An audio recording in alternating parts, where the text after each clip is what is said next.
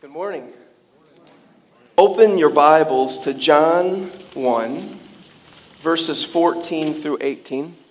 John 1, verses 14 through 18. As we continue our series in the Gospel of John, as we start, let's go to our Lord in prayer.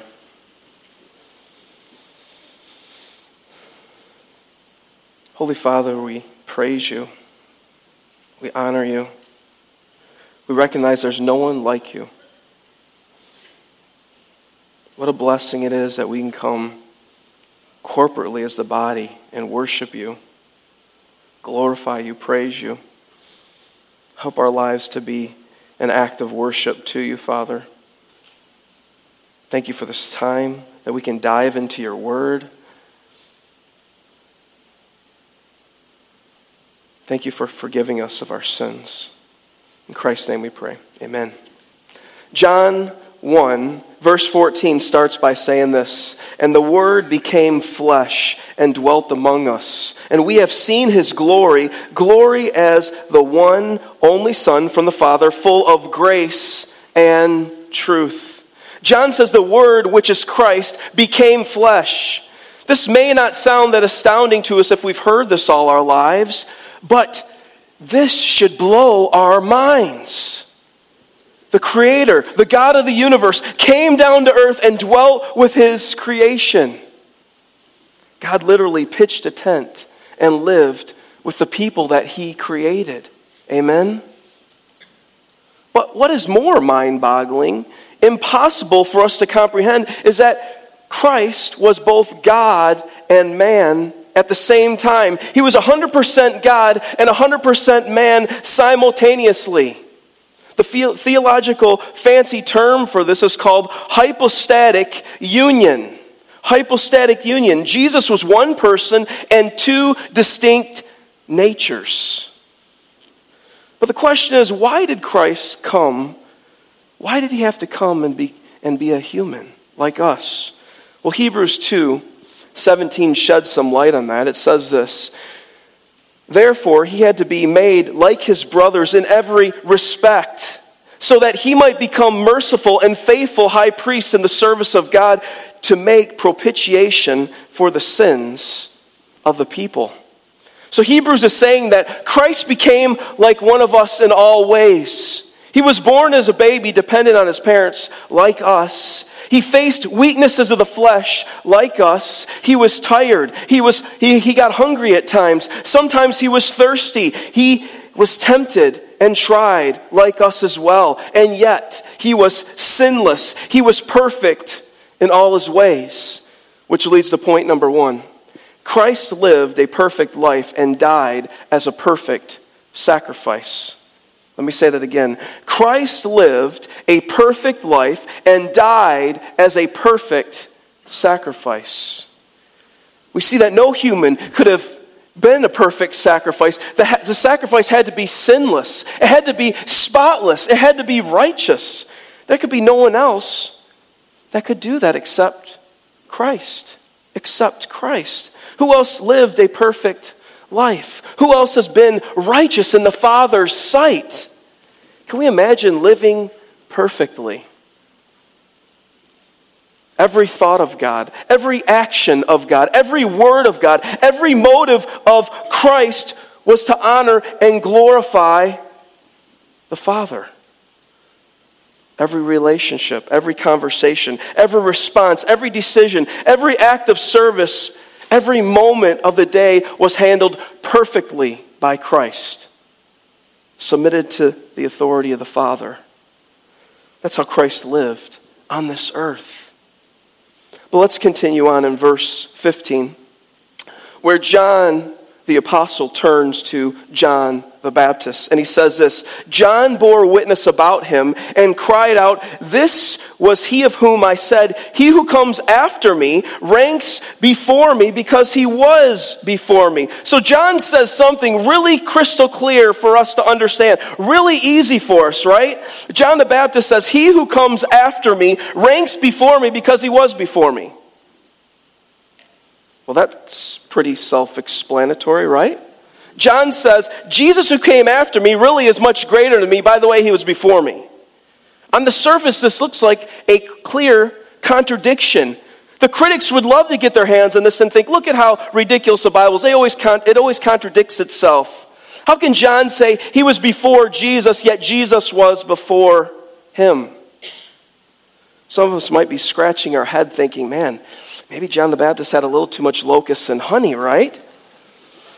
But that's not the case at all. John the Baptist was led by the power of the Spirit. John the Baptist was born physically before Christ. If we look back at Luke 1, we find out that John was about 6 months older than Jesus. That's why it says, he who comes after me. But also Jesus existed before John as God.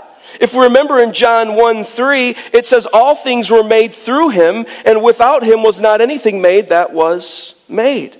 So Jesus made John when he was one with the Father. Everything was created through Christ, including John the Baptist. That's why John says, Jesus is ranked before me, and concludes that Jesus was before him. Do we got it?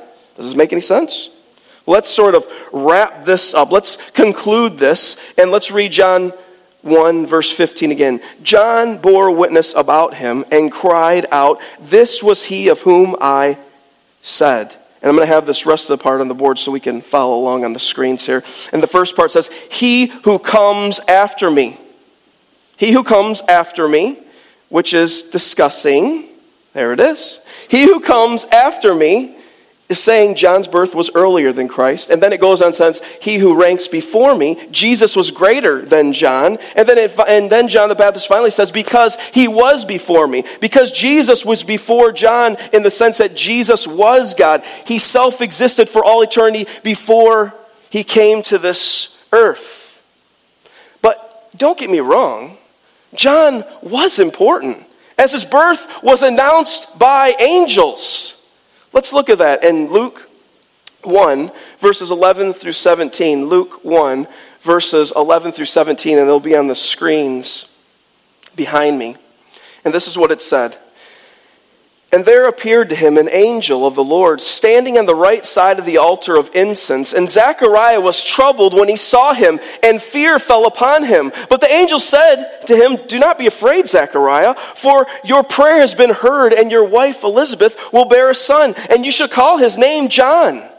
And you will have joy and gladness, and many will rejoice at his birth. For he will be great before the Lord, and he must not drink wine or strong drink, and he will be filled with the Holy Spirit even from his mother's womb. And he will turn many of the children of Israel to the Lord their God. And he will go before him in the spirit and the power of Elijah to turn the hearts of the fathers to the children, and to the disobedient, to the wisdom of the just, to make ready the people prepared for the Lord. Can we imagine again? John's birth was announced by angels, but it goes on in verse 14, and it says, many will rejoice at his birth. Verse 15, he will be filled with the Holy Spirit from his mother's womb. Verse 16, he will turn many back to God. Verse 17, he will turn the hearts of the fathers back to the children. So there's no doubt that John the Baptist was special. He was important. God had a unique position for him. John paved the way for Christ Jesus.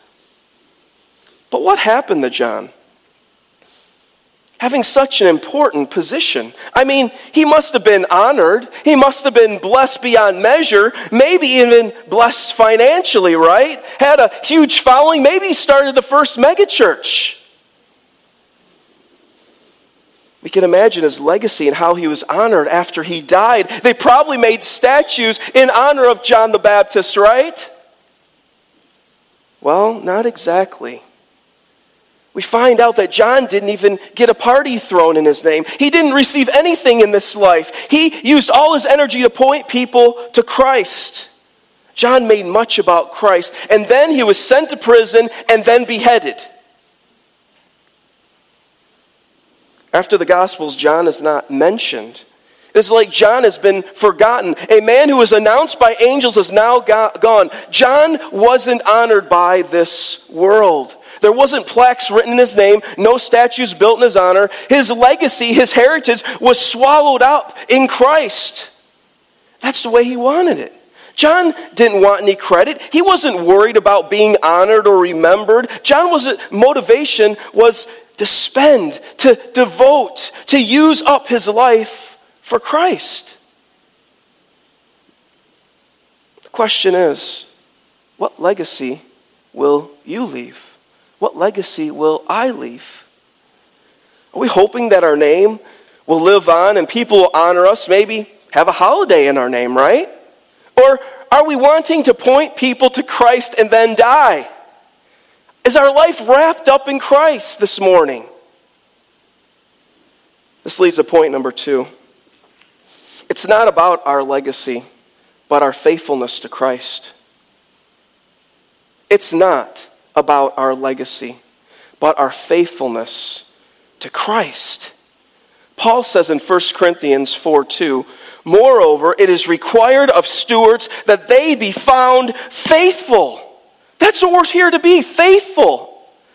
How faithful are we this morning to Christ Jesus? Let me ask, what will be written on our tombstone one day? Will it be something that focuses on us like, Jason was such a good guy. He was so caring. He was so generous. He was such an amazing guy. Or will it be something like this? Jason was a faithful servant to Christ. John the Baptist knew his purpose was to be faithful to Christ. As he says later in John, I must decrease and he that is Christ must increase. What a beautiful prayer we can pray and ask the Lord to help us to make much about him instead of ourselves. What does it look like to turn from our own agendas and follow Christ? What does it look like to empty ourselves of us and be controlled by the power of the Holy Spirit? I must decrease. Christ must increase. For many of us, this means radical changes, radical transformation in our life right this minute. For some of us, it means we need to turn to Christ in faith for the first time. We need to repent and believe in Christ Jesus for the first time and become a child of God. But what about for those of us who have already learned about the Lord, who trusted the Lord, who've already been following the Lord? For some of us, we may need to just stop, quiet our minds, and sit down with the Word of God and get to know him and build a real relationship with him. This means we may need to put our phones, our iPads, our computers away and have a single-minded focus on Christ and his Word. He's worth this. When is the last time we sat down and prayed without looking at our phone every 2 minutes? When's the last time we spent time meditating and wrestling in the Word of God without outside distractions? What about our homes? What about our marriages? What about our family? Is Christ at the center of our homes? I must decrease. He must increase. Some of us think we need to dream big to accomplish our goals. Yet, for some reason, the biggest responsibility we have right in front of our faces, our families, are often put to the side. We've been so busy working on our own dreams and agendas that we've ignored the most important thing we have, our families, leading them, loving them, and serving them the way we're called to from Scripture. For others, it means giving like we've never given before because we have enough. Our time, our talents, our finances are given to us to be used up for God's glory. Amen? Whatever the Lord asks us, we must surrender to him. We must listen to him. We are only here for a little while, dear friends, and then we're gone. His grace is sufficient. He deserves everything we have. But let's continue on in John 1 verse 16. John 1 verse 16.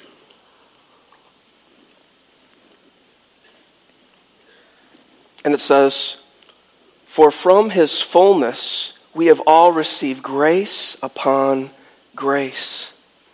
What does John mean by fullness here? Fullness means completion. It means finality. Christ was the epitome of grace. Before Christ, God did give grace to those in the Old Testament, but not until the fullness of Christ was grace fully manifested through Christ. That's why John says we have received grace upon grace. We get a picture of waves of the sea continuing, the crash on the shore of the sea over and over again. Similarly, grace is relentless. It's like waves of the sea. It just continues to pour itself out on us. Charles Spurgeon asks the question, what's grace? What is grace? And this is how he responded. Grace is the free favor of God, the undeserved bounty of the ever-gracious Creator against whom we have offended, the generous pardon, the infinite, spontaneous loving kindness of the God who has been provoked and angered by our sin, but who, delighting in mercy and grieving to smite the creatures whom he has made, is ever ready to pass by transgressions, iniquity, and sin, and to have his people from all evil consequences of their guilt. Point number 3 says this: Christ conquered sin by giving us unending, eternal grace. Christ conquered sin by giving us unending, eternal grace. How much of our sin is forgiven in Christ Jesus? Well, Scripture says, where sin increased, grace abounded all the more. Romans 5:20. God has given us freedom. We have total pardon because of Jesus Christ. Forgiveness is for past, present, and future sin if we are in Christ Jesus. But I'm afraid many of us really do not understand that what Christ has done for us. Because we really don't understand the gravity of our depravity. We don't see the depth of how sinful we really are. Without a depth of sin, we don't see the abundance of grace either. Let me ask us a few questions that reveal if we're taking our sins seriously this morning. How often are we repenting of our sin? As Christians, how often are we repenting of our sins? Do we daily confess our sin? Do we mourn over our sin? Is our heart broken over the sinfulness that we still commit before our Lord? If I ask, what sins do you struggle with? What would you tell me? Many times when I'm talking about this with others, even supposed mature believers in Christ, they have no clue what sins they struggle with in the present moment. That's a problem. If Paul the apostle, who wrote almost half the New Testament, struggled with sin, surely we do as well still too. Paul said, I am worst, I am chief, I am foremost of sinners, he says. The world ignores sin, as we mentioned last week. Churches all around us ignore sin. And plus, we have bad theology that teaches in Christ we are now perfected. Sin isn't a problem anymore. We are now saints. We are perfect in God's sight. Positionally, of course, that is true. We are saints in God's sight, and that's true. But daily, we still struggle with the flesh. Ask your spouse. She knows. He knows you do. Well, this leads to point number 4.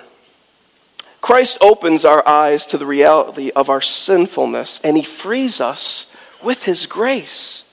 Point number 4 says, Christ opens our eyes to the reality of our sinfulness and frees us with his grace. Without seeing our sin, we will not see grace either. They go hand in hand. Without grace, we become like the Pharisees, who didn't see themselves clear at all. They didn't see Christ clear at all, and they judged everyone else harshly. They were the Pharisees. But the question is, what happens when we actually see Christ for who he is, and we actually turn to him the way we're called to? Well, Christ's holiness shines on us, and we begin to see ourselves correctly. We see our sinfulness. We see the darkness that still resides in us and how it affects us all the way to our hearts in the way how we think and the way we even act at this moment. And we repent. And as we do, Christ shows us his unmerited, his loving kindness, his grace. And this grace frees us and changes our perspective towards everything in life, including ourselves, how we view God, how we view the world, how we view one another. We now live in thankful gratitude towards God because now we recognize everything in our life is grace. Amen? We don't deserve anything, and yet God pours out his grace on us. And yet God pours out his grace on us. And yet God continues to pour his grace on us. And yet he pours his grace on us. And yet God pours his grace on us. Is this becoming awkward? What does it look like when grace is brought into our marriage? What does it look like when grace is brought into our home? What does it look like when grace is brought into how we parent our children? What does it look like when we see people through the lens of grace? Grace brings gratitude. It shows humility. Grace encourages us and others. Grace brings freedom from bondage. Grace can break the hardest of hearts. Grace is motivated from a heart of love. Love for God and love for others. If God has shown us such grace, how are we showing others grace this morning? How are we being dispensers of grace to others? Well, let's continue on in John 1, verse 17. John 1, verse 17. And it says, "For the law was given through Moses, grace and truth came through Jesus Christ." So John talks about Moses because the law was given through Moses, right? And Jesus is a fulfillment of the law. That's why it says grace and truth has come through Christ, which leads to point number 5. The law was a shadow of grace. Point number 5 says, the law was a shadow of Christ. The law was a shadow of Christ. Christ is much greater than the law. Without Christ, the law is rendered useless. The law is a shadow. It's a shell of what became a reality through Jesus Christ. We can find complete truth and grace in Christ and in Christ alone. Amen? John Piper has this amazing quote, and this is what he says. The contrast is that Moses points to grace, but Jesus performs grace. Moses reports words of God. Jesus is the Word of God. The law mirrors the light of God. Jesus is the light of God. Well, let's continue on. And I'm going to reread verse 17 and move on to verse 18. And it says, "For the law was given through Moses. Grace and truth came through Jesus Christ. No one has ever seen God, the only God who is at the Father's side. He has made him known."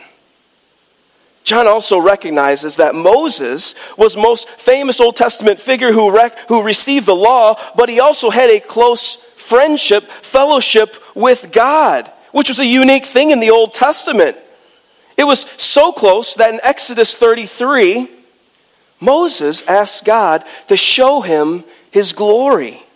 In essence, Moses asked God, "God, let me see all of you, not just a little bit of you. Let me see you in all your fullness, all your brilliance, all your glory." Let's pick that up in Exodus 33, 18 through 23, and it'll be on the screens behind us here. Exodus 33, 18 through 23 says this.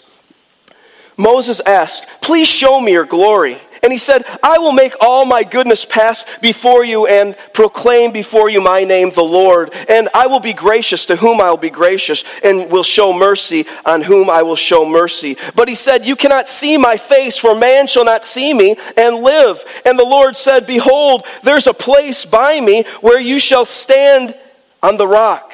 And while my glory passes by, I will put you in the cleft of the rock, and I will cover you with my hand until I have passed by. Then I will take my hand away, and you shall see my back, but my face shall not be seen. So Moses was able to see the back of God, and all his goodness passed by Moses as the Lord covered Moses with his hand, right? Why? Why did God have to cover Moses' eyes with his hands? Well, because it says, right, we can't live and see God's presence. We can't see all of God. We can't see all his holiness, his glory, and live, it says, right? And then Exodus 34 tells us that Moses comes down from Mount Sinai, and it says his face shined. His face shined brilliantly, it says. He was in the presence of the glory of God, and it caused his face to glow. And yet John says this: no one has ever seen God, the only God who is at the Father's side. He has made him known. So John says there's only one who has seen the Father, one who has been with him, one who is truly God himself, and that is Jesus Christ. Point number 6 says, when we see Christ, we see God. When we see Christ, we see God. Moses got a glimpse of God, while Jesus is God. Do we recognize that Jesus is God this morning? Are we living our lives like he is Lord and Savior? And I'm not talking about one time walking the altar or praying a prayer or being baptized or raising a hand. I'm asking us if our lives reveal that Jesus is both Lord and Savior on how we are living this moment. Are we living for Christ? Am I living for Christ? Well, I want to end this morning by looking at a man who turned to Christ, who became consumed by God's grace, and he saw the depth of his depravity. He lived in the 17th century, and he was born in a godly home, and as a young boy, his parents would teach him Scripture, and he knew he was dearly loved by them. They had an amazing family, but tragically, both of his parents died, and the young boy became an orphan. And the young orphan went to live with some of his relatives who mistreated him, abused him, ridiculed him because of his faith, his understanding, his interest in Christ. It got so bad that the young boy decided to run away and join the Royal Navy. And in the Royal Navy, as a boy, he got into many fights and brawls, got beaten up often. And he started participating in keel hauling. I wonder if we know what keel hauling is. His comrades. Keel hauling is a process of tying a line around the waist of a person and throwing them overboard and dragging them in the water for a period of time. This could result in serious injury and even death. But after time and time of going through this young boy said, I had enough of this. The boy, who was still young, decided to desert the Royal Navy and fled to Africa, where he attached himself to a Portuguese slave trader. This is where his life reached rock bottom. He was often so hungry that he would eat whatever he could find on the floor. But after so long, he decided this is craziness. Again, he fled and got hooked up with another slave trader as first mate on a ship. By this time, he was a young man, and he was quite ungodly, wicked, and depraved, to say the least. He would steal whiskey on the ship and get drunk often, just to numb himself from all the pain, all the struggles that he was dealing with, and to numb his conscience because he knew he was running from God. And one time, he got so drunk that he even fell overboard the ship and almost drowned, but luckily his shipmates harpooned him and brought him back to the ship. As a result, he had a huge scar on his side for the rest of his life. But the young man realized his life wasn't going anywhere as he went from one crazy and wild experience to the next, until one day he met the Lord. He met the Lord. During a bad storm, as he was pumping water out of the ship, he was, they don't know why, a mysterious reason, he was often, all of a sudden, just remembering scripture that he learned as a young child. He was remembering all the scriptures his parents taught him. And instantly, at that moment, he was converted. The Holy Spirit transformed him into a believer in Christ Jesus in that moment. He later reflected on his life, and he penned these famous words: "Amazing grace, how sweet the sound that saved a wretch like me. I once was lost, but now I'm found, was blind, but now I see." This man was none other than John Newton, who became the great man of God. John Newton recognized grace. Grace radically transformed John Newton's life. He was astounded by God's grace. He lived a life of grace. Well, I want to conclude the sermon with a quote. May this quote by Kent Hughes speak directly to our hearts this morning. Let's listen to what he says.